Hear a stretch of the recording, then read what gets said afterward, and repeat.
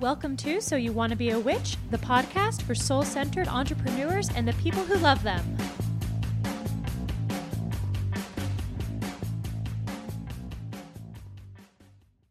Welcome back to So You Want to Be a Witch. I am your host, Sarah M. Chappell, and we are here today with two very special guests who have a brand new witchcraft podcast that I'm so excited about. It's made my voice go high, and you guys can't see my body, but I am like gesticulating wildly. Britton Boyd and J. Allen Cross. Britton is a practicing witch. Yeah, no shit.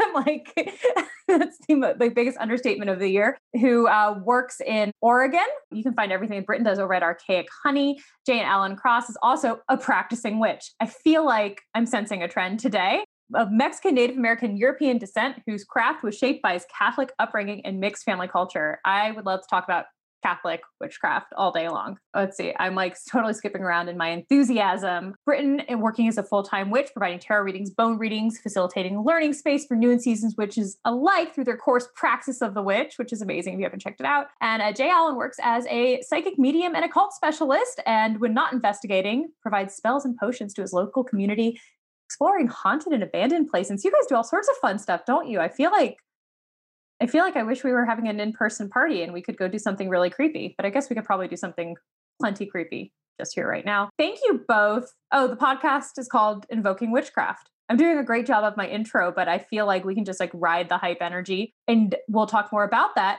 Hi, y'all. Thank you so much for being here today. Who are you and what do you do? Thank you so much for having us, Sarah. I am Joshua, also known as J. Allen Cross. I kind of specialize in American folk magic, specifically in the American Southwest. So I do kind of what we call American brujeria, which is this Mexican-American folk magic is kind of what I specialize in. And when I'm not doing that, I am doing paranormal investigation in my spare time, if I have any. That sounds awesome.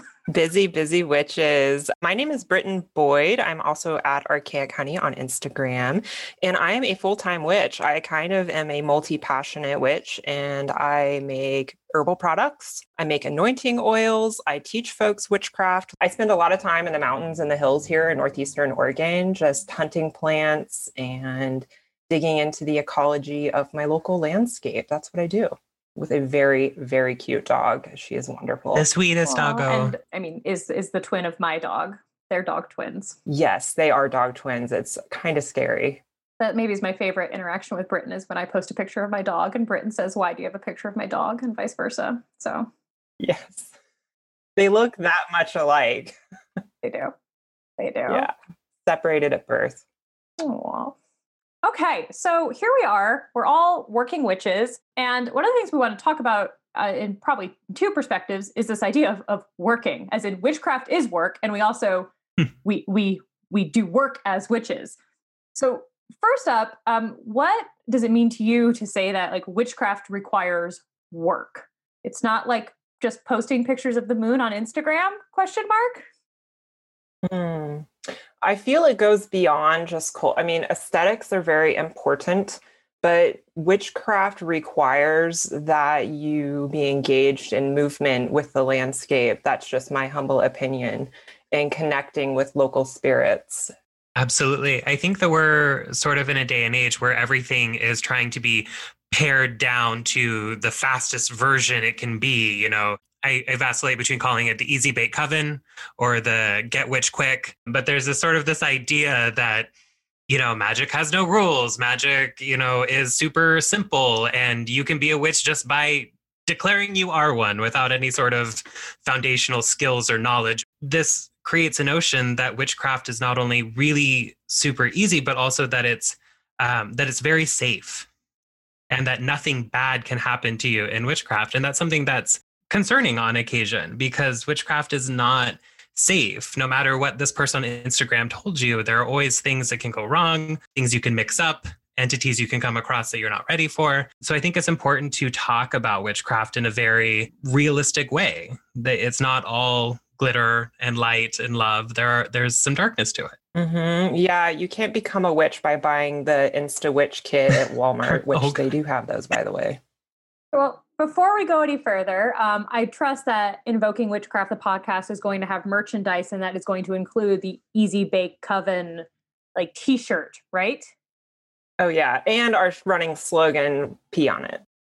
Absolutely. Because witchcraft, in the podcast that we're doing, the Invoking Witchcraft, we're very much into some really down home folk magic and really getting your hands dirty, really going in there and doing the work. And so things that we come up in our podcast a lot are, peeing on things, peeing in things in the name of witchcraft, roadkill, things like that. I have an animal part sitting next to me right now, unfortunately, but as you do. So I was like, do I have any animal parts? Am I a real witch? I don't right now. Oh no, they're in the other room. Let's go a little bit I love this idea. This is one of my favorite topics, and I want to hear both of you speak on this. So witchcraft isn't safe. I feel like that is flies in the face of so much of what is being kind of culturally prioritized, probably in our what I imagine are the overlapping spaces that the three of us inhabit online. There's a big sense of prioritizing safety. There's also a lot of ways where witchcraft is being presented as you said, yes, the love and light thing, but as more of an aesthetic or a self-declaration, an identity that can be claimed because of an affinity to being othered, perhaps. Witchcraft isn't safe. What does that mean for you guys? I feel that witchcraft is dealing in raw power, and it can invite in a lot of cataclysmic change into your life. So when you take on that title, you're really opening yourself up to a realm of spirit interaction, and also interaction with other practitioners, which can get tricky. And I don't really have any other eloquent ways to put it, I feel, but it's just kind of simply put, when you enter into that realm and take that first initiatory step, you are opening yourself up to greater forces. And yeah. And those forces will definitely take notice of you and come sniffing around. And a lot of the paranormal work that I do, I specialize in the team, not only as psychic medium and occult specialist, but what I kind of do for the team is negative entity removal, which means when there is something that, modern day ghost shows would call a demon, quote unquote, in the home, they call me to remove it. And a large percentage of the time, I walk into a home and it's very easy to sniff it out. There's a very specific stink that comes with it. And I go, so who in the home is practicing witchcraft? And there's always one person that's like, well, I guess that would be me. And I'm like, so what exactly is it that you're doing? What are you practicing? They're like, oh, just a little bit of this, a little bit of that. I'm just, manifesting some abundance and calling upon some, deities on the other side. And they clearly have no idea what they're doing. And now their house and their family is just haunted all to shit. And that's something that's very common when it comes to this work. People diving into it without really knowing what's going on, without learning their foundational skills first. And right now it's hard because recently capitalism has kind of joined the world of witchcraft. Now there's money to be made, which now means that changes a lot of the rules. A long time ago, we didn't have so many things like, witchcraft is everybody's birthright. That's fairly new because you get to sell more things if everybody is on board with it, right? And also it's easy and it's safe because people will buy things if you tell them that. And so that's where we get all of these kind of new slogans that there are no rules, just buy the thing and you can totally do it. And that's when we kind of see a lot of this new information showing up. And unfortunately, those new sayings don't fit with kind of the rules that we've always known. Things like, there are definitely rules, like don't summon something that you can't banish, or, if you promise a spirit something, you need to deliver. And people aren't realizing that or following it.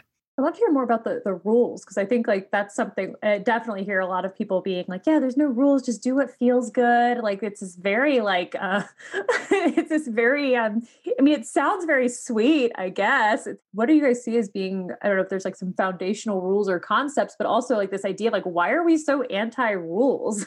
Because I think there's this interesting reactionary thing where people don't want to engage with something that actually does have structure, even if it is a bit of a funky structure that we don't kind of talk about in a larger way. I think witchcraft inherently has a rebellious spirit within it. So I think that folks very often, they're trying to step away from just myself, for example, their strict Christian upbringing. and wanting to rebel against that. So I think that's perhaps maybe where the whole like veering away from rules or foundational practices and things like that come from. Absolutely. No, yeah, I would agree with that, because what I hear a lot is people who, have some sort of a traumatic Christian upbringing, and therefore they run to witchcraft thinking that it's going to be the exact opposite of any sort of standard religion. You hear a lot of people saying like, well, I don't want any dogma or anything like that, so people inadvertently believe that witchcraft is there to be the exact opposite of any sort of standard religion. And it's really not. We actually have a lot more in common with them than people would like to think. But that's something that people don't understand so much. So they run away from that, thinking that they'll find an entirely different world over here where they can do anything. And unfortunately, our world still has consequences. Mm-hmm. And when you look back into the history of witchcraft, it's intimately tied to Christianity. Yeah, that's something that we talk about a lot on the podcast. And we're sort of hoping to open the witchcraft community up to, is the idea that Christianity is actually alive and well within our communities and actually always has been tied to it, or at least present. Yeah. And when you look back at old witchcraft trial records, they were using the name of God. They were still Christians and also practicing witchcraft alongside that. And like, that's where a majority of our information comes from with witchcraft practices are from old trial records. So we have to remember our roots and where we're coming from. Like, let's talk about this, because I think that this is one of the more fascinating topics that people do not want to look at.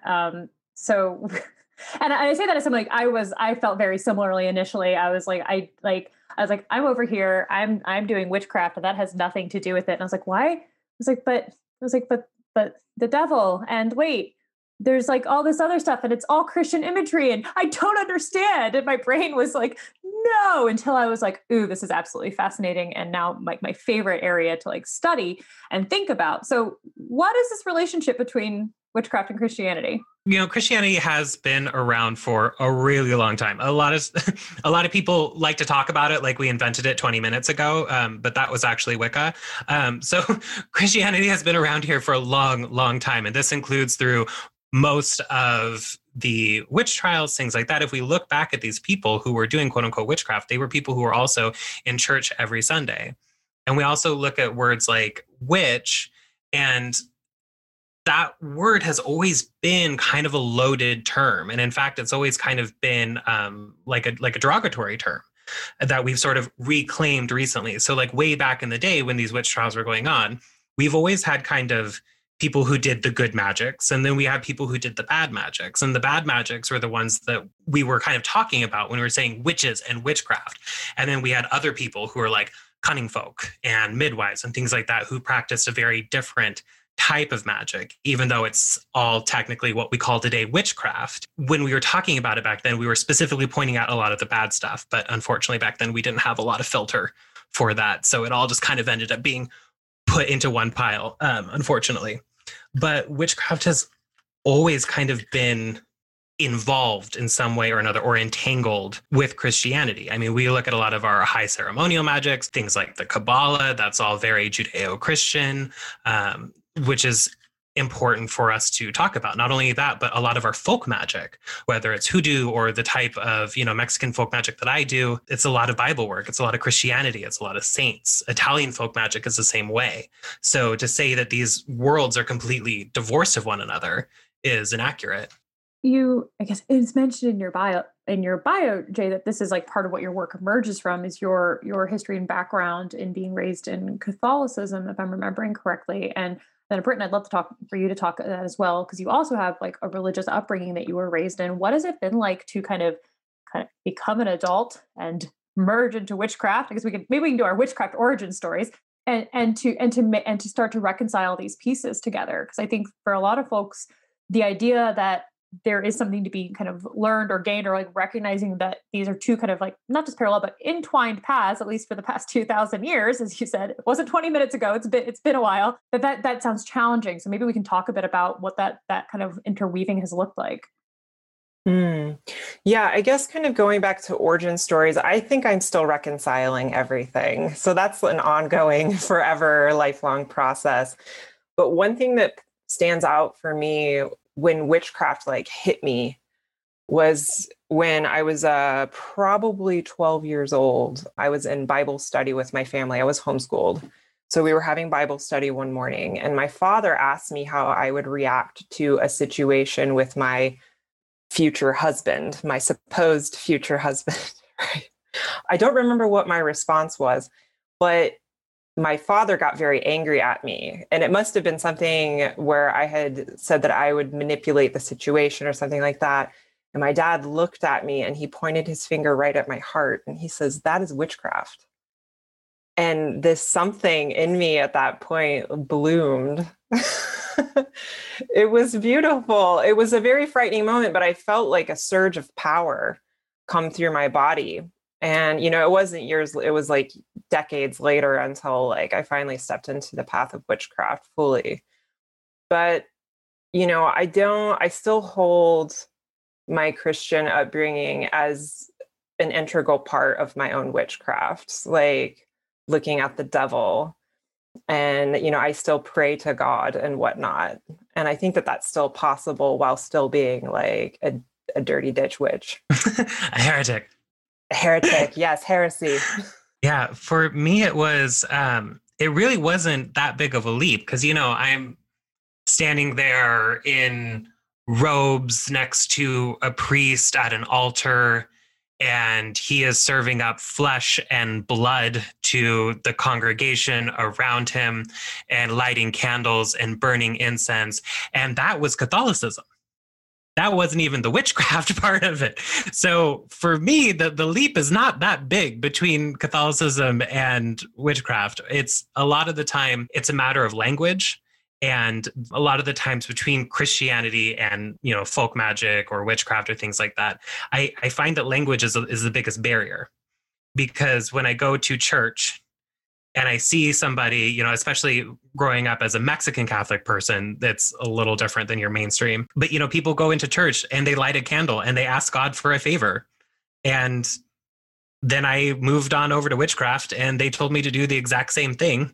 Sometimes we called the God something different, but essentially the process itself is still the same.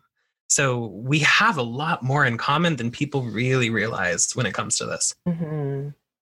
That reminds me, like also growing up, I always forget this. I think a lot of the times we tend to forget the magic that we experienced in our childhood.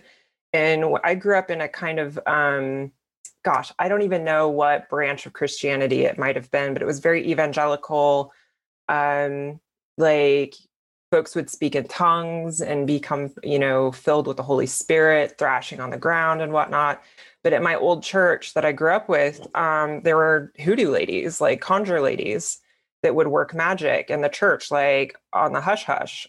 It was kind of like you weren't really supposed to talk about it, but everybody knew. And I had an art tutor because I was homeschooled. My mom sent me to like this lady at the church who taught me art and whatnot. She had kind of a nemesis lady at the church who she referred to as Miss Crystal Ball. And it didn't hit me until years later. I was like, Miss Crystal Ball was a witch. That sounds like fun, honestly. I was raised in a Presbyterian church, and Presbyterians, I'm going to make broad generalizations, don't have a lot of fun. There is not a lot of magic left in the Presbyterian church, in my humble opinion, which I think is what drove me to witchcraft so early. I was like, there's no there. I'm sorry if anyone listening is deeply devoted to their Presbyterian lineage. But I was like, there's no, probably not. There's no there. And it wasn't until I was in my 20s, I was dating somebody, we started going to an Episcopalian church. And I finally got like some smells and bells for the first time in my life. And I was like, are y'all witches? And so when you're talking, both on both sides, like on the evangelical side, speaking in tongues, being filled with the Holy Spirit, I'm sorry, what? And then Catholics, like devotions, saints, smells and bells, robes, and yes, the flesh and blood of God, y'all. It blew my mind as someone raised it. Presbyterians don't even really practice communion. Like it's like once a month, kind of not that big a deal. So when I like was introduced to Catholicism, which was only really a few years ago, I was like, oh, I was like, this is the stuff. Like there's like, it's here. Mm-hmm. Absolutely. And people forget too that if you actually read the Bible and not just hear about it from mainstream Christian people in the United States, if you actually read it, there is more magic and witchcraft in that thing than a Tolkien novel, like from the very beginning. And also, can we talk about like the first page of Genesis? It's so witchy. They talk about astrology. God refers to itself in plural in both the masculine and the feminine. Like it's very, very pagan. Very, and you can also find recipes for oils and incense in the Bible as well. Like there's recipes in there. It's a spell book. It's a spell book. This makes me so happy because I think one of the really cool things about so much of witchcraft is this like syncretic nature, right? That it's like, you know, there's all these different pieces that if they're true to the work or to the rules or to the spirits you're working with, like that these relationships can develop, and that's where we kind of get to break out of that dogma in a way that isn't about ignoring the rules of the universe and the work, but rather that like there's things here in our lineages that are magic if we want to work with them. Absolutely. One interesting book that I did come across is Sister Carol's book of Blessing, Spells, and Folk Magic. It's a witchcraft book. It's a spell book written by a nun. And it's one of my most favorite things ever. I highly recommend it to anybody. Sister Carol, the witch nun. The witch nun. And she has a great kind of way of explaining it. Basically the same thing. She's like, turns out it's the same thing we've been doing for years. They just call it folk magic. So here we go. So we have the work of witchcraft, right? Which is not just, it takes work. You have to do stuff, engage, have relationships. And yes, if you tell a spirit you're going to do something, you should probably do it. I think if like that, like it's maybe our Witchcraft 101 like lesson here. Don't lie to spirits. Well, unless you're being tricksy. But we also all work as witches, which is kind of it's a little bit of a weird job. It is. What does that mean to you guys? You're working witches. Like what do you do all day? What do I do all day? I wonder that myself. It was a goal of mine when I first got into witchcraft. I was like, I want to be a full-time professional witch. And I had no idea what that was going to look like. And then one day, I kind of like woke up and I was like, holy shit, I'm doing this full time. But my day is usually centered around sending and receiving emails and working on social media, but also, lighting candles in the morning and incense and being in prayer. And that was what I wanted. I wanted to live and breathe witchcraft and my practice every single day. So the only way for me to be able to do that is to like make it my job. Absolutely. Yeah, when I was in 5th grade, we were supposed to do a project where we kind of talked about what it is that we wanted to do when we grow up. And I wrote that I wanted to be a professional witch and that I wanted to do things like, take evil spirits out of people's houses, things like that. My teacher made me redo it because she said I wasn't taking it seriously. Joke's on her. That's exactly what I'm doing now. Yeah. So being a professional witch is very much like what Britton was talking about. It's a lot of email. It's a lot of social media. I did not expect that, like, when I became a professional witch, that it would be about 10% spells and 90% teaching people how to use Instagram. Because I get a lot of people being like, I'll share a post and they'll be like, can you tell me about this? I'm like, well, like the post has all the information. They don't know you're supposed to click it though, and then it will take you there. So it's a lot more tech support than I was expecting. But otherwise it's wonderful. I do like it. I'm trying to work into being more community based and have like more people from my community come to me for that. But as soon as I went pro or professional as a witch, COVID hit and now you can't do that anymore. So unfortunately, but I'm very grateful for my online community that I get to actually do this work for. So emails, basically. A lot. Tech support. Yeah, that sounds accurate. And also holding space for people on the internet, because it is COVID times and, you can't like do one-on-one work with folks IRL. But sometimes you get those crazy long emails where somebody's pouring out their life story and holding space for them and like listening and supporting them and whatnot. That's another thing that I didn't quite expect. When I went full time, didn't expect to receive those kinds of like emails where folks are just like, help, like, I'm here for you. So yeah, you have to be in service. Mm-hmm. Yeah, you have to always be ready to receive those because they do come. And sometimes too, they are a little boggling for like, how am I even going to help this person? And then of course we need to then take into account things like, what is the scope of our work? Because right now, especially in modern witchcraft, there is a lot of crossover that shouldn't necessarily be happening between witchcraft and things like self-care or mental health or self-help, things like that. So a lot of people right now, the number one thing I get requests for is people looking for spells that get rid of their trauma. And so being able to have open conversations with people about, what it is that you are capable of doing or what is actually a good idea for you even to attempt at that point, versus steering them towards other things, and knowing when to make that call is really important. Yeah, discernment is key. Mm-hmm. We don't have like an ethics board to help with that. No, we don't. We probably should, but we don't. Yeah, it's the wild, wild west. Mm-hmm. Let's talk a little bit about spells. What are spells? Good question. That is a great question. Because people get really mad at you when you're trying to find such things. I'm okay with people being mad at us. I'll speak on behalf of all of us. Come, be mad. No, I'm curious because when you when you say that people are like, I want a spell to get rid of my trauma. I mean, there's so much wrapped up in there in terms of like the cultural moment, the desperation, which I think is a lot of those emails too, that like when they show up and people are just like in so much pain and don't know where to turn, but they want a spell for it. And I'm like curious, like for you guys, like what does like a spell mean and how that might be different than what people are assuming or thinking, or what the cultural kind of like vision of a spell is, which just to me comes back to probably Samantha in Bewitched twitching her nose. But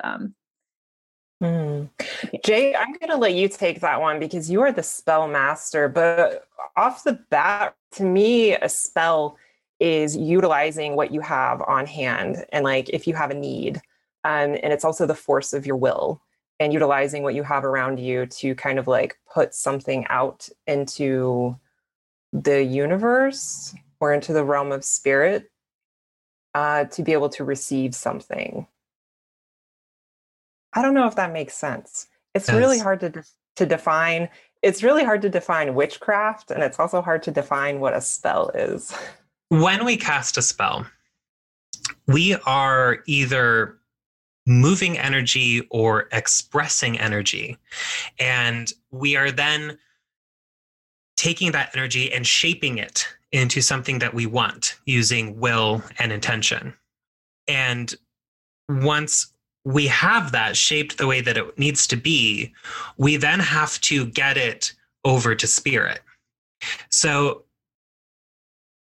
okay, not to go too weird here, but when we're working with spirit, right, we are on one side of the veil and they're on the other side, right? So we are essentially trying to communicate with them through a placenta. That is why when we have hauntings and things like that, we don't just see, like a soldier walking around our house 24/7, right? We only get glimpses of them or sounds of them, or they might, do something in the home, which is them kind of pushing against that placenta. So we have this barrier between us.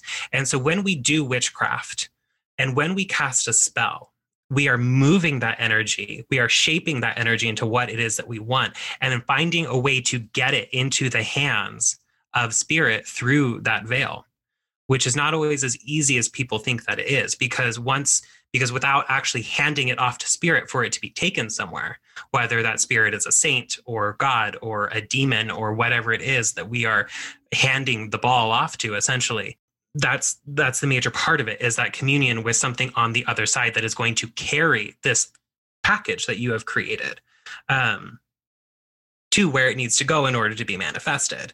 And so we have different portals to kind of drop these packages off through, whether it's an altar or a crossroads or things like that. But a spell essentially is you kind of shaping this little creature and then handing it off to somebody. It's a little bit like giving birth, I want to say, but that seems like a weird comparison.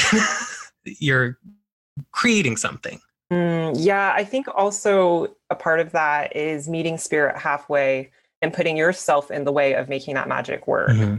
You know, it's like if you need to make more money, then you would want to do things to put yourself in the way of making more money, like looking for more clients or things like that. Like you don't want to bury your head in the sand and just hope it's going to fall in your lap. I think that's my favorite manifestation thing, that idea that you can just sit there and close your eyes and like have a car appear in your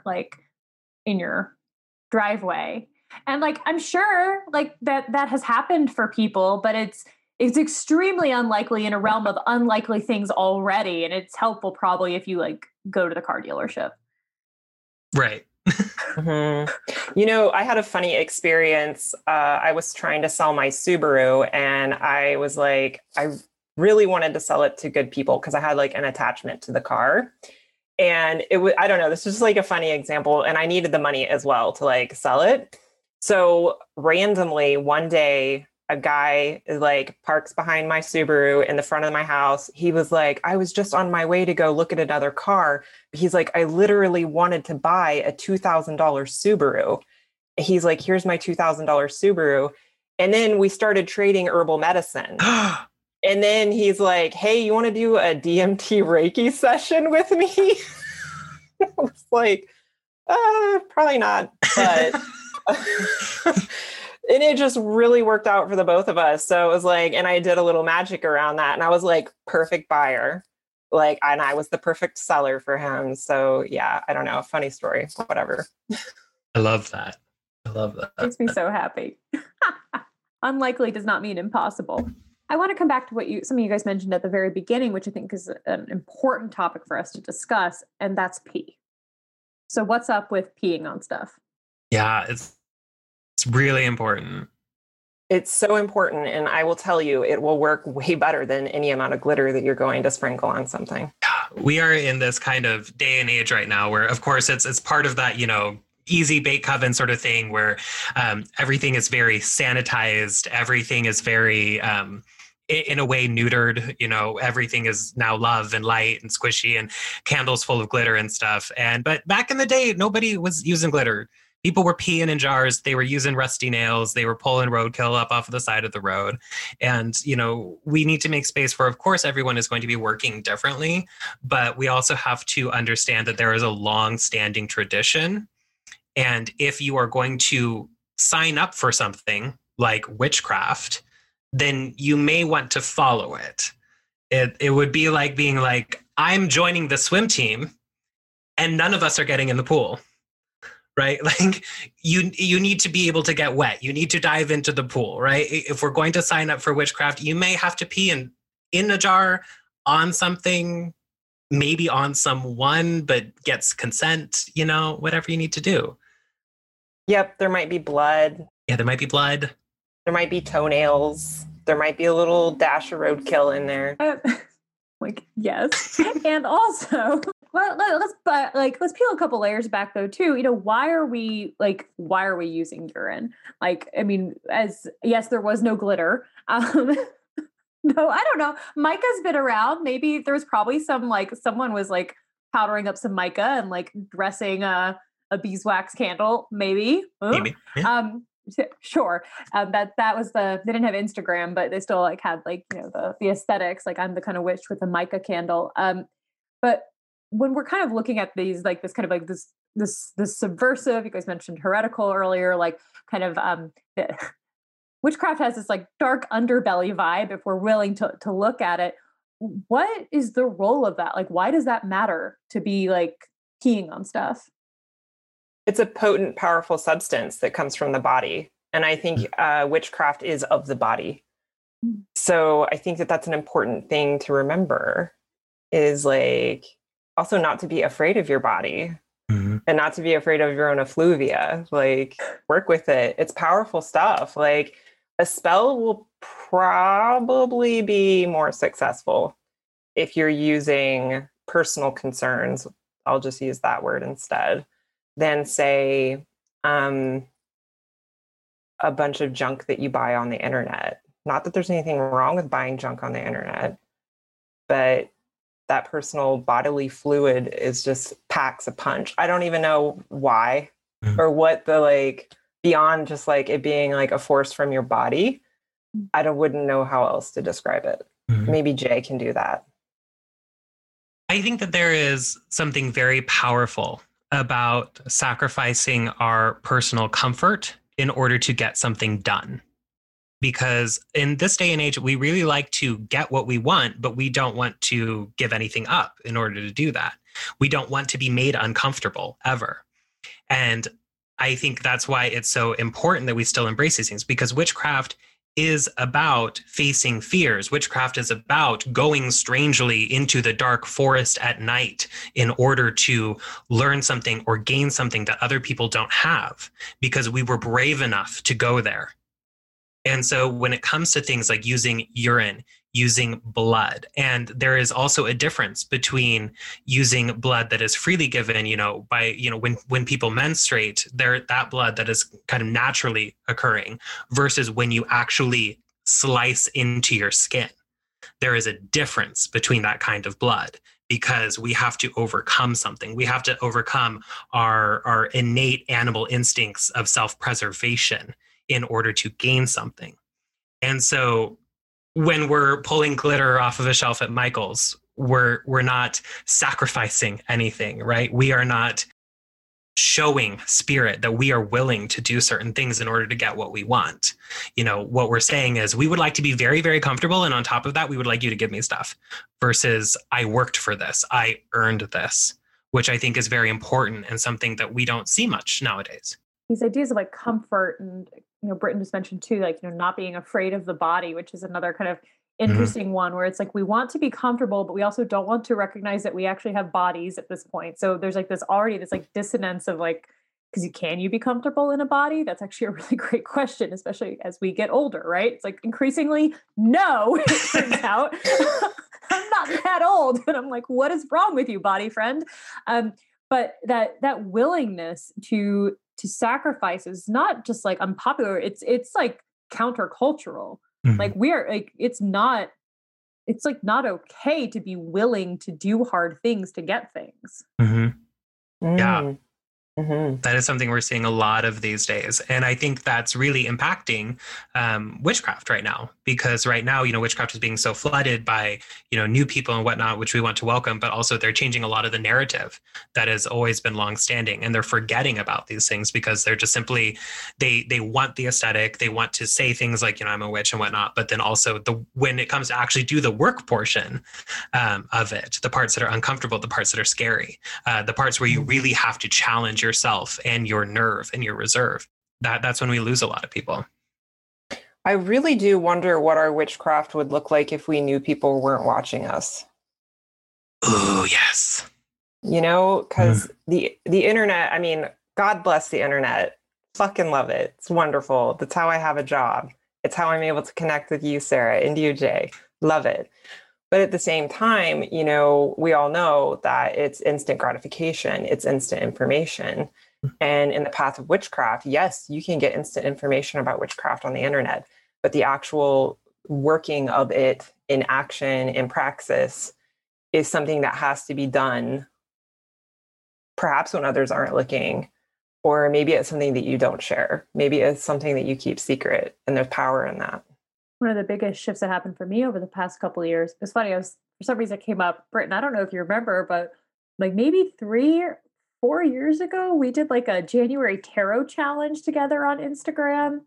I remember the tarot challenges, yeah. Yeah. Side note, do we remember when tarot challenges were the only thing on Instagram? Anyway, I'm glad we're all past that stage, I think, mostly. That was exhausting. But I was thinking, that was a huge part of my practice for a long time. And a couple of years ago, it'll be 2 years ago this summer, the spirits I work with were like, you don't get to do that anymore. You don't get to read tarot for people right now. You don't get to teach this. This is no longer available to you if you want to continue doing your deeper work, doing witchcraft. And, that kind of forced me into a position where I actually don't get to share very much about, or I don't have anything to share anymore in a way. Like I don't have cool spreads as much. I don't have like pretty pictures. It forced this like internal shift. And for me, that has been so powerful, but it's only because my external work, how I get paid in a lot of ways did change. Or adventure, I am still a working witch, but I'm no longer like doing active like witchcraft with people in the same way, in spirit work the way that I was. It's in a different communal business vibe now. But I really resonate with that idea of like, I don't know if I would have been able to get to the place where I am now, develop the relationships with spirits that I have now, if I were in a place where the performance aspect was so critical to not only the validation, but also, frankly, to my financial success. So I don't know. How do you guys balance that? Because like the work that you're doing with people is like probably, I imagine, much closer to your actual practices. A little bit, I really resonate with what you're saying there, because that's something that's kind of been occurring for me in the past, like 2-ish years. I kind of like felt hesitant to share a lot of my practices. I used to be extremely vulnerable on like social media or on my blogs. Like I just pour my heart out. And then spirit kind of taps me on the shoulder and they're like, hey, maybe not. Like, maybe you keep this private. Maybe you like go internal for a little bit. Yeah, basically all of what you had just said. And it's been difficult to kind of like reconcile that with like my internet persona, because that's kind of what we are on Instagrams and things like that. We're just personas, as real as we try to be. But it's been a struggle because it's like I still want to share these things, but it's like, what do I share? How do I share it? And I'm still figuring that out. Absolutely. When it comes to the work that I do, I show the work that I offer up to clients most of the time. The work that I offer up to clients is very different than my own personal practice. So when I decided that I was going to actually start doing services, I had to figure out what specifically that looked like, how to illustrate to people what they would be getting, because people are expecting a very standard thing that they're going to be getting from me, so if they're going to be, getting a spell from me, I want to be able to show them, what that looks like, have them know what that entails, and have it not necessarily be like, oh, like I'm going to go out into the woods naked and speak in tongues. They're not going to know what to do with that. But being like, I am selling you this novena candle that I'm going to burn for you. Then they're like, I know what that is. I can see it. I can send them pictures of that. So I show on my Instagram the work that I do for my clients, which is like, I'll do this kind of candle for you, or that kind of candle for you, or I'll make you like a charm. So that's the stuff that I'm very comfortable sharing, just because that's something that I'm trying to advertise.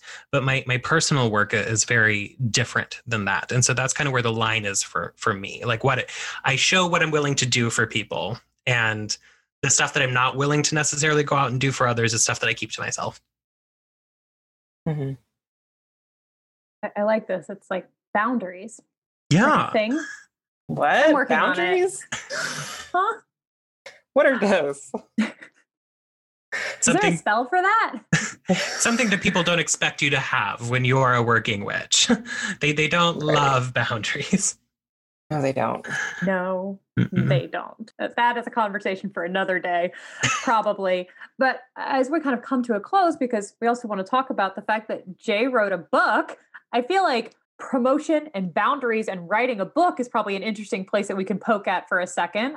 What was that like in terms of like what you were writing about and how that has to do, what that has to do with your own practice? And then, tell us about your book. It's so cool. It all kind of goes together, really. I had been having people encourage me to write a book for a while.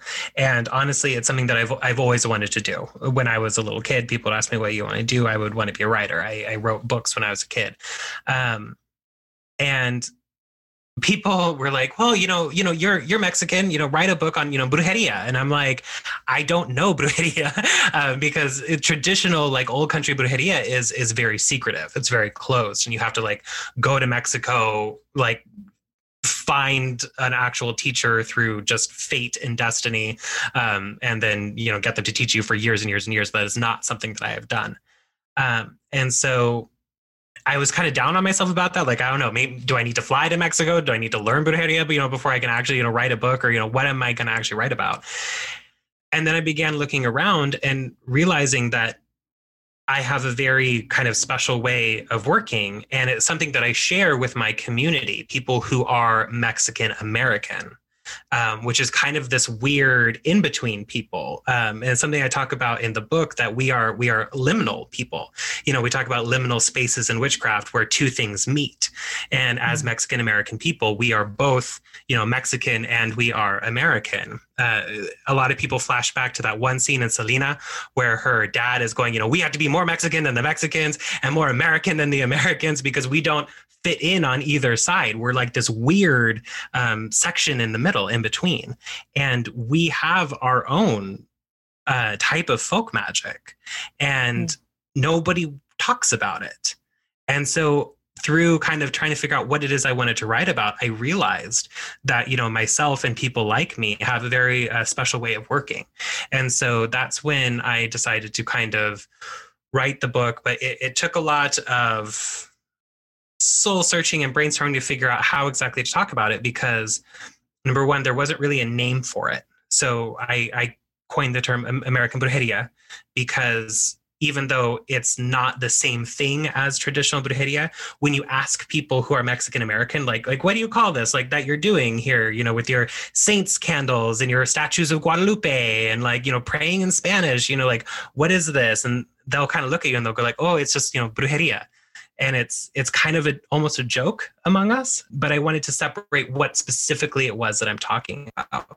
When I went to write the book, I spoke to a lot of Mexican American people, everyone I could find around me who either was from Mexico or had Mexican parents or, was Mexican, but had been here for several generations. And the interesting thing is that when I'd sit down with people and tell them what I was writing and why I was interviewing them, they'd be like, you've got the wrong person. Like, I don't do any magic or witchcraft or anything like that. And I'm like, no, just hear me out. Like, have you, ever been to a curandero or anything like that? And then slowly they start to realize how much magic is just around us as Mexican American people that we don't realize. We have all this stuff around us, things like, the direction that you sweep or things that you avoid when you're sweeping or things like that. There's all this superstition and magic and stuff that's around us that we don't even realize is magic until someone like me comes along and points it out to them. So that was a very special kind of part of that process, was kind of learning about not only myself, but my culture, and then also getting everyone else, or well, I guess not everyone else from my culture, but a lot of other voices from my culture who suddenly began to realize that this was a thing. When is the book coming out and where can people find it? They want to go into this journey with you. It's being released May 1st of this year in 2021. So it's coming up very quickly. It's gotten some very nice reviews from some people within the Mexican community, which is very important to me. In the past, we have had some books on these topics being written, but they haven't been written by people who are actually part of the Mexican community, which is part of what makes this book really interesting. So we're getting a lot of great reviews from them. The book can be found on Amazon. If you don't want to buy it on Amazon, it is available for pre-order through bookshop.org. It's a little cheaper there, and the money actually goes to help support small bookstores, which I really love. So I do highly recommend that people go there for pre-orders. We'll make sure we link that up in the show notes so people can easily hop over there and check it out. And then as we come to a close, I'd love, just because I mentioned at the beginning, it kind of came up, we talked about P, but what is Invoking Witchcraft, the podcast? Who should be listening to it? And where can people find that? Invoking Witchcraft podcast was an idea that I had because somebody put a pin in my ear. Those were your exact words to start a podcast, Sarah. Yep. Oops. So I had I've been stewing on an idea to do a witchcraft podcast, but I didn't want to do it alone. And I was like, who else could I invite it was Jay. Jay was the one. So I sent him an email one day and I was just like, hey, I have a business proposal idea for you. And you're the first person who came to mind. You're like the only person I would want to do it with. And it kind of went from there. I know it was wonderful. And it was magic, like literal magic. The whole process of like getting our theme music, just like getting the podcast set up, like launching it, because we launched our trailer episode a couple of weeks ago. And it's just been a success the whole way through. And it's been really amazing. Yeah. I mean, yeah, definitely. I mean, it was amazing. And when she sent me a message on Instagram that was like, hey, I have like a business proposal thing for you. Like, check your email. And I'm like, what could this be? And I go and I like glance for 2 seconds at the email and I'm immediately in her Instagram inbox like, yes, we should do this. Because I had been thinking about it myself. But again, it's hard to find people to do it with that, have the right chemistry, have the right fit. And it was absolutely perfect. And I think it was meant to be. Yes, meant to be. Aries gang. We're both Aries. So yes, Aries we just gang. vibe. Yes, it's a lot of hot takes on it. We're very fiery. So we have some hot takes.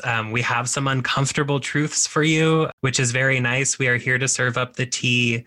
So anyone who loves a good tea party will love it. People who are really interested in the very serious work of witchcraft, that's not, we tend to try and strip away the lens of what is trendy, what is really popular right now and kind of search for the truth, the meaning underneath it, and the actual real work that goes into it. Mm-hmm. I love Aries so much. I'm an Aries moon, so I'm just like basking in the fire glow. I was going to say, you can find us anywhere podcasts are broadcast. We will get all of that linked up in the show notes too. The trailer is out now. And when are you guys doing your full launch? March 3rd. But we have a teaser episode coming out in February. Right. We won't tell. It is a surprising teaser, semi-secret that now you all know about. We're not good at keeping secrets. Aries people were like, we're going to tell you. We're just what's a secret? Yeah. Awesome. Well, we will make sure all that's linked up in the show notes. And whenever you are listening to this episode, make sure you head on over to Invoking Witchcraft. Because I think, yes, real work witchcraft hot takes is probably exactly what we all need right now. I am so excited. I love the hot witchcraft tea. This is going to be great. Where can people find each of you individually, your work? They want to go down the rabbit hole and being like, these two Aries people are people I want to spend more time with because they're hilarious and they also don't pull any punches. You can find my website at archaichoney.com and you can view my shop there. I have a little shop called Blood Moon Botanica. And if you're interested in learning about witchcraft and foundational practices, you can go to praxisofthewitch.com and join my membership if you're interested. And you can find me on Instagram as well. My handle is at Oregon Wood Witch. And there you can find links to my little Etsy shop that I love to open. I also have links to my Patheos column where I write blogs about things happening these days in modern spirituality, as well as links to my book and everything else that you may want to know. Awesome. Yeah, because the internet allows us to all be connected. Internet is magic. Thank you both so much for coming today, for giving me an excuse to talk about urine and blood and other things on the show. I don't always get to go there, and I really appreciate it. And I thank you both for sharing your energy, your time, and your knowledge with us today. Thank you. It was such a lovely chat. Thank you. We had a great time. And everyone else, make sure you go and check everything out that Jay and Britton talked about today. We hope you found this, I'll speak on my own behalf. I hope you found this enlightening and supportive, even if we crushed a few of your dreams. I will see you here next week. Bye for now.